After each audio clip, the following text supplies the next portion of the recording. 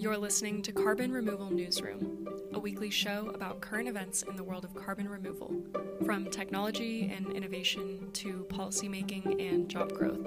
Brought to you by Nori, the carbon removal marketplace. Welcome to Carbon Removal Newsroom, our second episode in the same week. We were just so excited. We wanted to do another one today.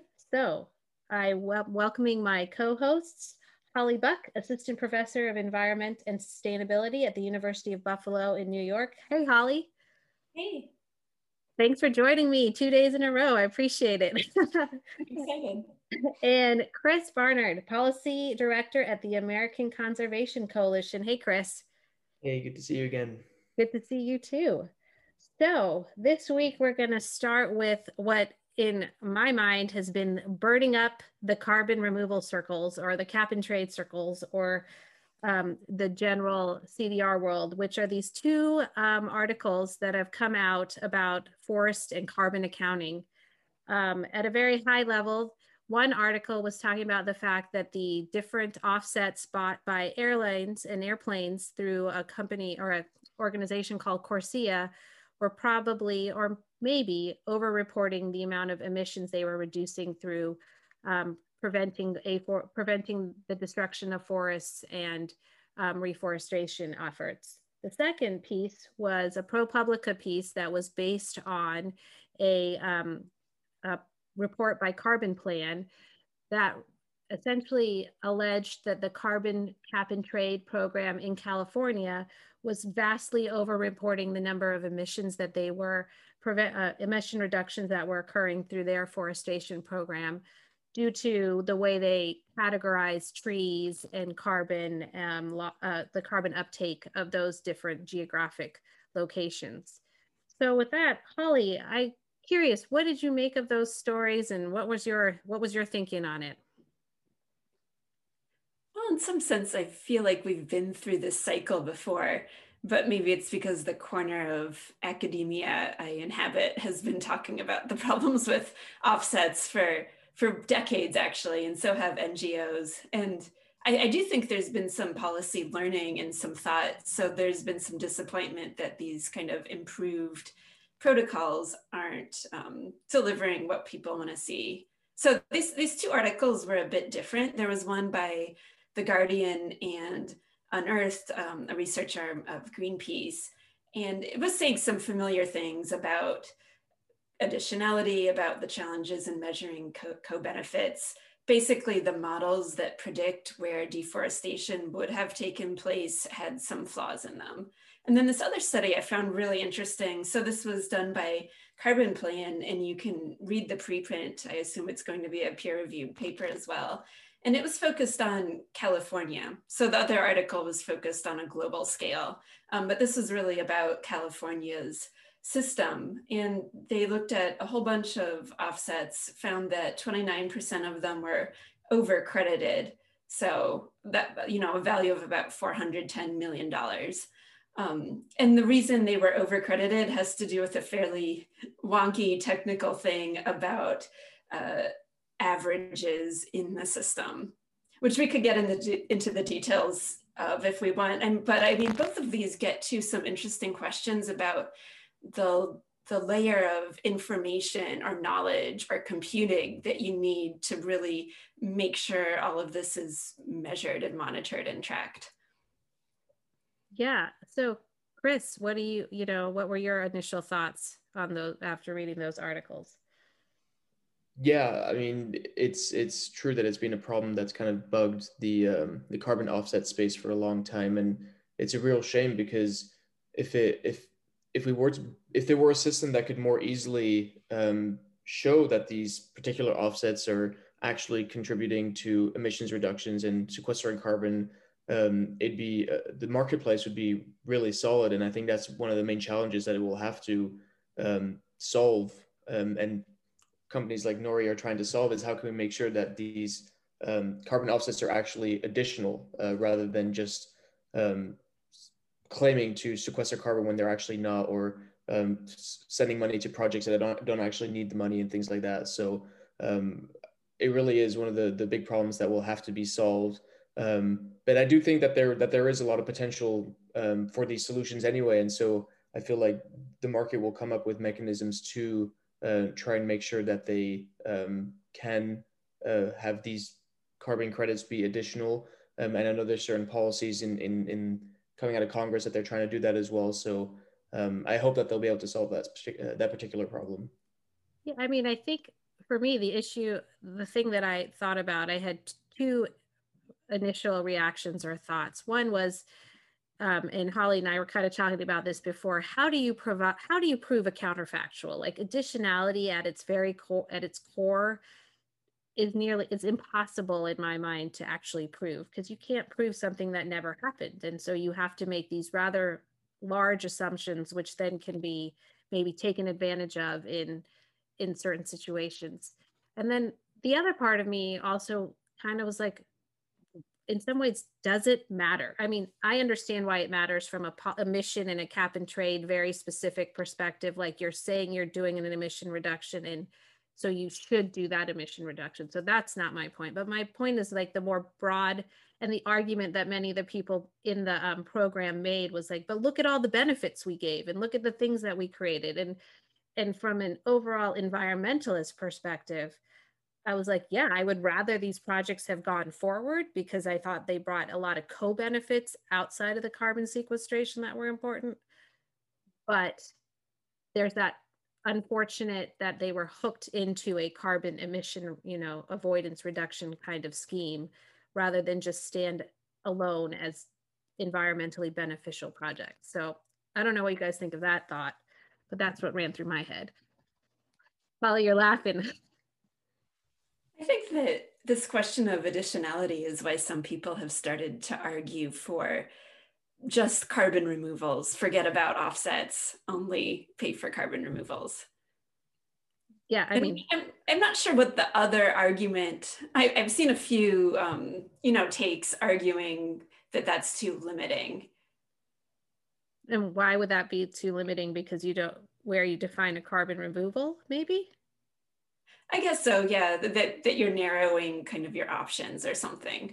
But I wouldn't say I fully understand the argument against that. I buy the just focus on removals piece. I mean, obviously I'm at Nori, so we buy that 100%. But I think, and I also think that there is an importance that often gets lost maybe in this esoteric wonkiness of what I just mentioned, is that there are benefits outside of carbon removal to these different schemes.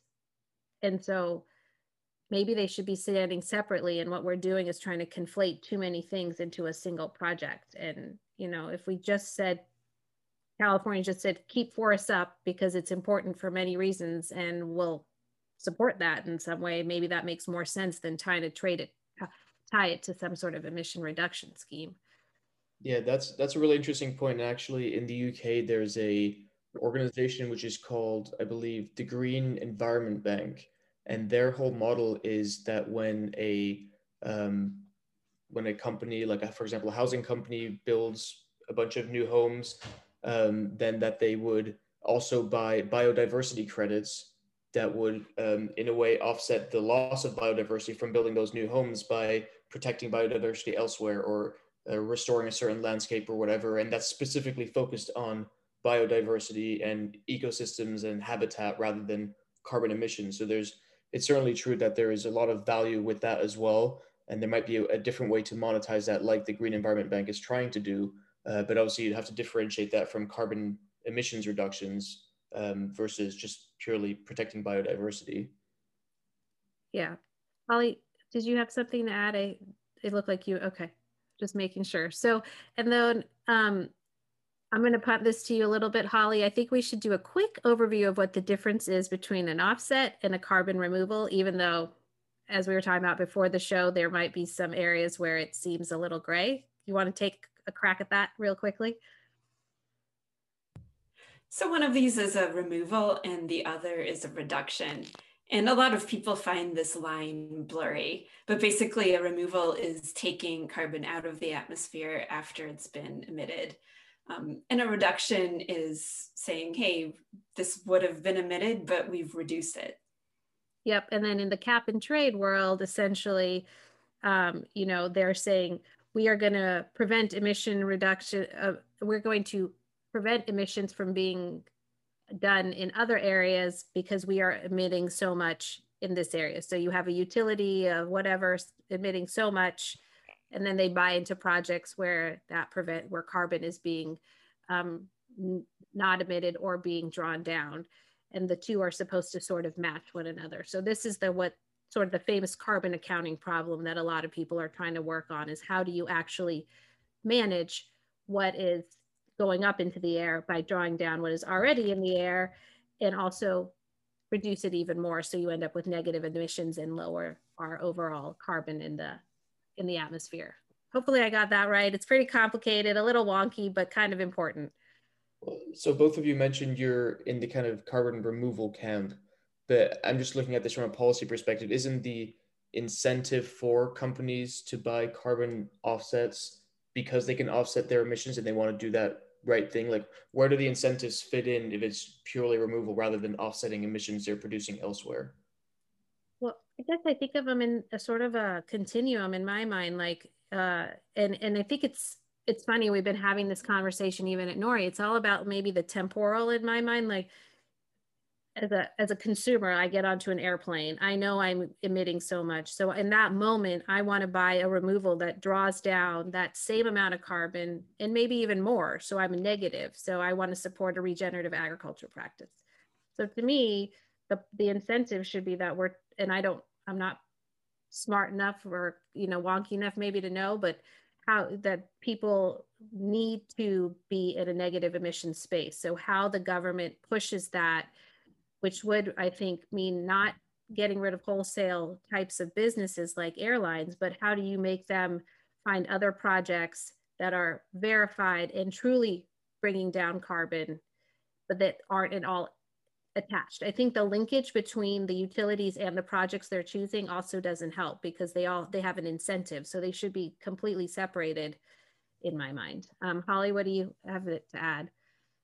I mean, I think at the end of the day, we have a limited number of land-based removals anyway. And so we have to think really carefully about the emissions that we're trying to compensate with those, and if they're really actually hard to eliminate. So I think that eventually we're going to need regulation that specifies which sectors are allocated some amount of residual emissions, how much those are, and allocate the removals there. Yeah, interesting idea. Chris, you look like you're pondering it. Do you have anything you want to add? I'll have to think about that one a little bit more and process what that would look like. But I did want to bring up one interesting stat that I found from some of the readings that we were doing before. And one of them mentioned that the kind of problem with carbon accounting and offsets not actually being offsets or removals not actually being removals, said that it was about 29%. So it does appear that there's still 71% of projects that do remove carbon, which I think is a silver lining here, right? It would appear that the vast majority of projects still do what they're intending to do, and that 29% is deeply regrettable, and we should try and change that. But I'm at least grateful that it's not 71% not doing the good job and only 29% doing the good job. So just wanted to throw that out there. Yeah, I like that. I like that perspective, Chris.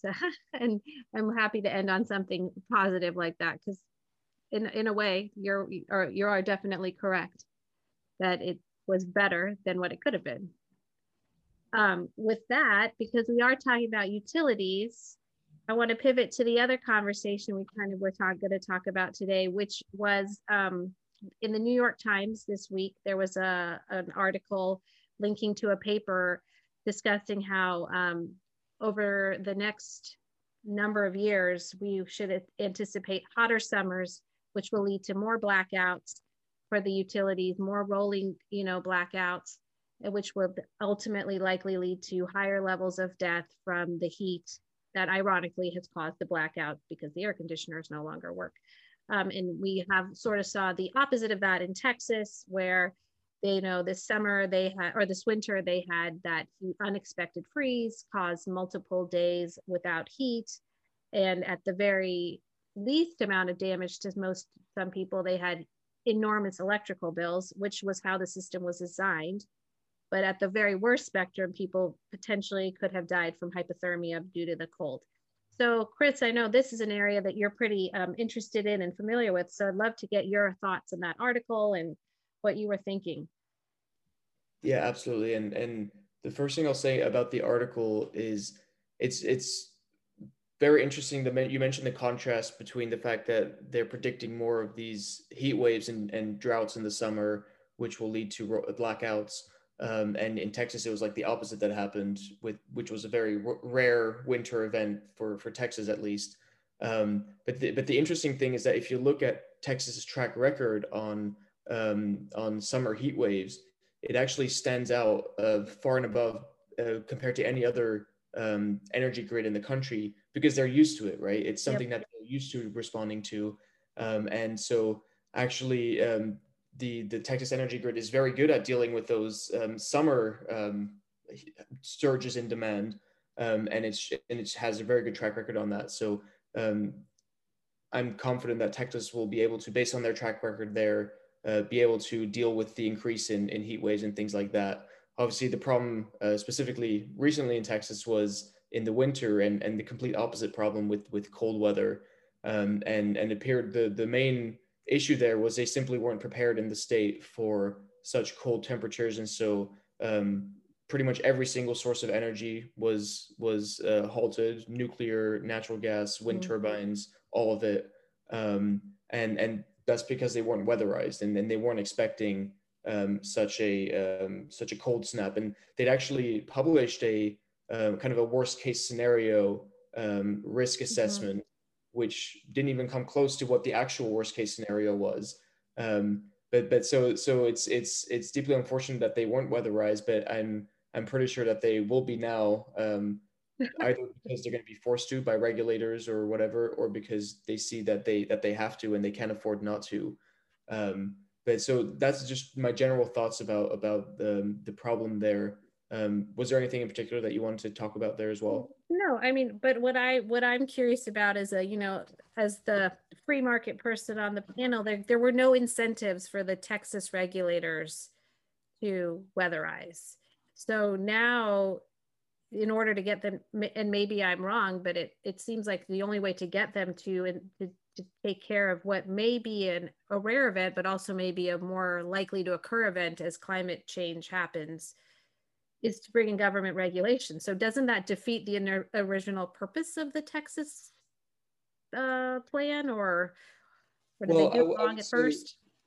I would say that the Texas obviously is a state that is much more prone to heat waves than to cold, put it that way. And so the track record of Texas during heat waves is much better than other regulators.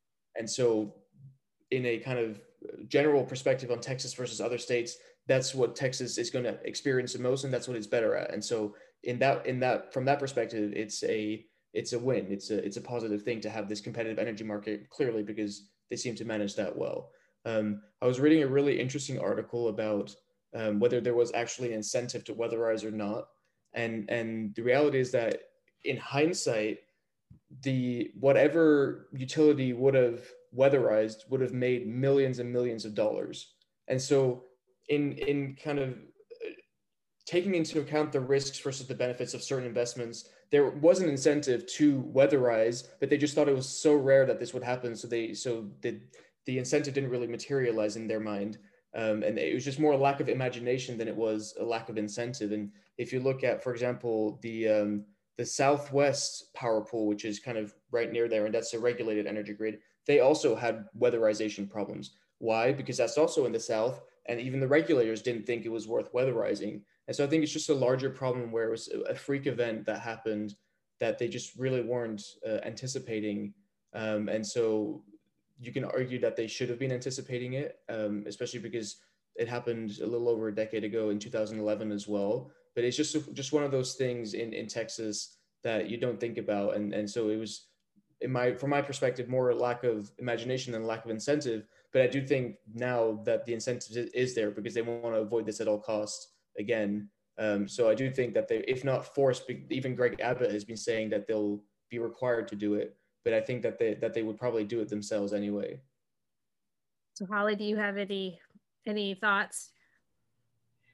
I mean, not particular to this, but it's interesting. It strikes me as another example of something that can be forecast and predicted if you have the right models and the right data and the right lens of analysis, right? So not unlike the offsets, I mean, the information layer has to be working. It needs to be responsive. People need to be adjusting the models if they're not doing a good job. And for both of these things, I think having a more transparent information layer is a solution. If you have like these datas and this projection about whether a forest is going to be deforested or whether your grid is going to be resilient in different ways, that ordinary people or experts that are like adjacent can come and check, maybe you have a more resilient system overall.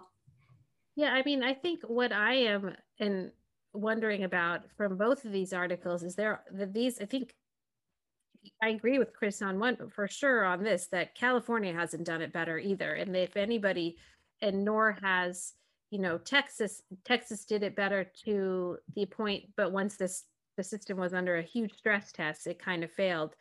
And you also have the additional problem that people were charged outrageous amounts of money who were able to retain electricity, which was designed into the system, but maybe not thought that it would be taken to such an extreme.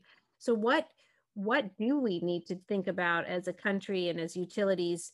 Because these freak events are not going to be as freaky anymore, right? And so how do we design a system that's robust enough to handle heat waves in the Southwest and freak weather, cold weather also in the South or wherever, without destroying the people's bank accounts or, putting in unnecessary regulation? Is there a system that works, do you think? Yeah, I'll definitely agree with Holly's point that it kind of at that point becomes a technical problem, like a technological one in a way, because you need accurate models. And as we just talked about in California, where they have a very regulated energy grid, they also have the rolling blackouts. And so there seems to be more of a knowledge problem there than anything else. And so I think that that's something that government can be a part of, is like, what are the things that we need to do to make sure that this doesn't happen, especially as the climate is changing and there will be more stress on energy grids. And so we need smarter grids. We need weatherized grids that are able to withstand this. And so I think there needs to be a conversation about what needs to happen. And then we can talk about how to actually get there, markets versus government, public-private partnerships, whatever it is. But I think there needs to first, and that's what they're kind of doing with all the hearings at FERC and whatnot. Like, what do we need to do to be better next time? How can we avoid this? And one thing I'll say on the issue with those electricity prices going through the roof and people paying thousands of dollars is, yes, that's the design of the Texas system, and arguably that's why they're so good in the summer at making sure that those blackouts don't actually happen, because they can quickly respond to price spikes in demand and whatnot. But in the winter, when they were completely unprepared for it, and then while demand surged, the supply of energy just was completely frozen, literally.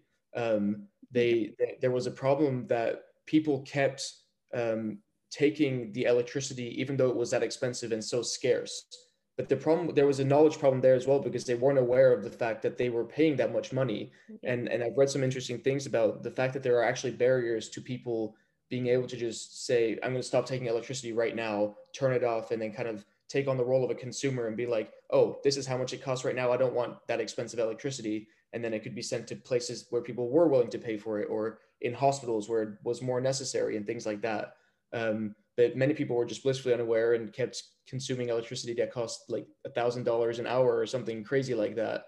But the problem there was really, there was a knowledge gap when it came to the demand and people being able to turn it off. And we should be looking at some of how we can break down some of those barriers. Yeah, I mean, taking this even farther than just around climate, the climate-free climate stuff, the grid is going to get more and more stressed if we really truly move towards electric vehicles and all this other type of infrastructure or electrically driven infrastructure. And I think I don't know whether it's being talked about much, but I don't hear a lot about the fact that the grid has to be upgraded. We haven't put forth really good smart technology solutions around things like charge management systems. In my old world, I worked on battery electric buses, and you know, there were no good solutions for how you could manage charging based on peak demand versus other areas that had peak demand, and how the grid would stabilize across that. And that what that leads to is rolling blackouts because they can't control it well enough. And so it sure seems like it's an opportunity for technology to step in and make some significant strides if the government can be, and the utilities can maybe move out of their rigid old school ways of thinking into a more dynamic way of thinking. I will give, I have a lot of concerns about what happened in Texas, obviously, but it might have been that's the only way to get creative, is to pull out of the traditional energy system to allow people the freedom to be creative. And unfortunately,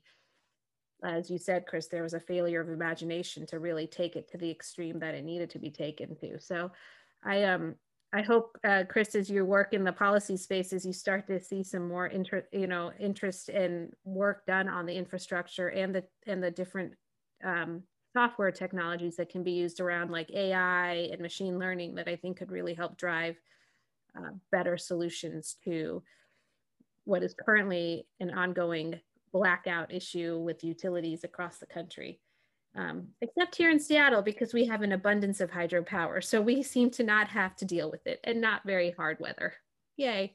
The last topic, unless you have anything to add.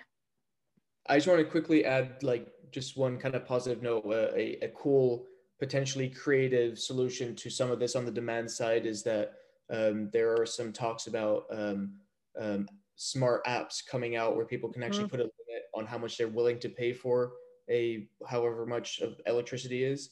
And so once it goes above that, they just shut off the electricity to the house, and that could then redirect demand elsewhere and spread it across, rather than people consuming the very little electricity that's left. So that's just kind of one thing where technology could step in and show a potential innovation. Yeah, as long as people know what it means when they shut off their electricity, right? That's an important piece. Like, your ventilator will no longer be working, right? I think I read that somebody in Texas, their oxygen stopped, unfortunately. Yeah. So last little piece that I wanted to highlight, really, it's all about you, Chris, and your report you wrote, talking about, so I'm going to kind of turn it over to you to describe this vision that you put forth in your recent report that I think is probably on your website if people are interested, but I'll let you describe it. Sure. So the report is really, it's called Tree to Shining Sea, the Enormous Potential of Nature-Based Climate Solutions. And it essentially looks at the many different ways in which nature can be an important ally in the fight against climate change and in sequestering carbon from the atmosphere. And as I mentioned on the previous podcast, the National Academy of the Sciences estimates that up to 37% of all emissions reductions necessary by 2030 can come from nature alone. And so the report looks at kind of ecosystem restoration, trees, blue carbon in ocean ecosystems, agriculture, things like that. But it also looks at the potential for international collaboration on these issues, and in particular, the power of trade to foster good environmental outcomes around the world.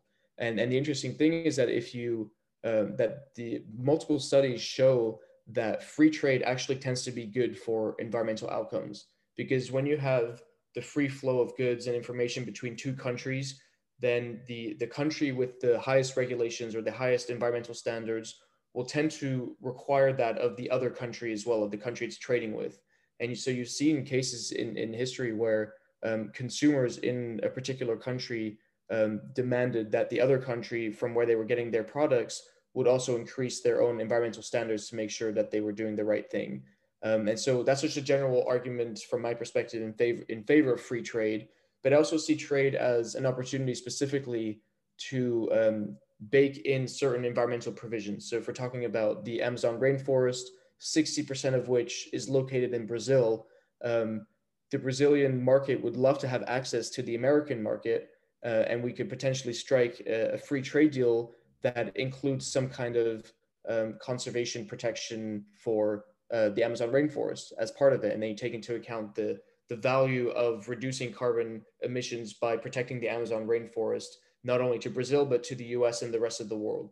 And so I think it's just a really interesting idea to think about how sometimes the most cost-effective climate solutions might not even be at home. It might be thinking about how can we protect the Amazon rainforest? How can we protect the Great Barrier Reef in Australia? How can we protect these natural ecosystems, restore forests, restore grasslands around the world that have enormous carbon sequestration potential? And it might be cheaper and more politically feasible to do that now rather than make the difficult decisions of like hugely subsidizing renewable energies or having to move away from fossil fuels and stuff like that. And when we talk about nature, it tends to be a lot less controversial. So I'm just generally interested in the ways that we can try to leverage these solutions around the world. Honestly, when I read this section of the paper, it's only, a couple of pages, and I actually wanted more on it. I wanted a whole briefing just on that topic to kind of unpack the dimensions. I think for me, it depends a lot, again, on where these residual emissions are coming from. So if you're preserving vast areas of forest in another country to compensate from, luxury emissions from sport utility vehicles or private planes, I think that does fall under, people's concerns about green colonialism, right? But if it really is a carefully tracked, impossible to abate emission from producing fertilizer or something like that, maybe there is a justification for looking at some of these arrangements. And I know we're pretty far from that point, but I think in the next few decades, it's going to be really a big topic of discussion. Yeah, I actually found what you were writing, Chris, very compelling. It made a lot of sense to me. I think the places where and I don't think you probably would disagree with this, but the things that, to Holly's point, I'd love to understand more are things like, how do you monitor these projects to make sure that they are meeting the standards that you've set forth? We already have seen issues even within the US around some of these cap and trade programs. So how do you, and what is the impact, to Holly's point, the idea of green colonialism and coming in, and how do you work within the communities, the native and indigenous communities of those, other countries? But I think at the policy level, at the high level, it sure makes a lot of sense. And it seems like it's a lot more nimble than in some ways than like the Paris trade, the Paris agreements and stuff, which involve so many more parties. Rather, some bilateral agreements seem like they'd be much more efficient. But yeah, absolutely. And I mean, again, that's where the technical problem, if it exists in America, it definitely is going to exist in many other countries around the world. And that's a barrier that's going to have to be overcome. But I do think sometimes it can also, there's lower hanging fruit, for example, in the Amazon rainforest. I mean, recently in the US, reforestation rates pretty much match and are slowly outpacing deforestation rates. But in Brazil, it's still very much the opposite, and deforestation still far outweighs reforestation. So that means that just generally protecting vast swathes of the Amazon rainforest will be beneficial, even though we cannot maybe fully estimate how much carbon is prevented from being emitted or is being taken out of the atmosphere. It is a lower hanging fruit, and we know that that's a net positive, regardless of the exact technical implications. And so I do think that those are some of the opportunities around the world. But again, it's one of those knowledge problems that will have to be solved through NGOs, through governments, through market actors, local communities, et cetera, et cetera. So there's a lot of work to be done, but I'm optimistic about it. Yeah, you got to start somewhere, right? So on that note, as a final little segment, it feels sometimes like when you're talking about sustainability, the environment, the emissions, everything is sort of negative, and like negative as in not happy. And there's a lot of wah, wah in the world. So I kind of wanted to start or end every one of our podcasts, and we'll each take a turn highlighting something that is positive in the world, in the environmental world. And this week I get to do the inaugural discussion or pitch, whatever you want to call it. And I wanted to talk about two parks that have come up recently. So in southern West Virginia, the most recent national park was just put into place. It's called the New River Gorge. It was a place where at one point lots of coal mining was happening, but over the last 30 to 40 years, there's been a slow restoration of the environment, the natural habitat, the trees. And now it's a place for, rock climbing and kayaking and rafting. And they've also managed to make it also friendly to the local community by including the base jumping. Like there's a monthly or yearly base jumping competition, which has been suspended with COVID, but they allowed it to keep happening. It's the only national park that will have that. And allowing for limited hunting, which the folks of West Virginia found very important. Also, there was a new park that was brought, a new park in Mozambique. So a country that was at civil war until 1992 has just dedicated, a huge portion of their landscape to that. And they are seeing a large resurgence of the biodiversity that got lost during the Civil War when poachers were using the money to fund the war. So both positive developments, both the nice things to maybe look forward to travel to as these COVID restrictions end and we all get vaccinated and move forward.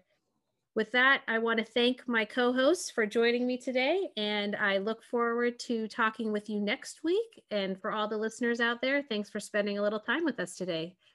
Take care, guys. Bye.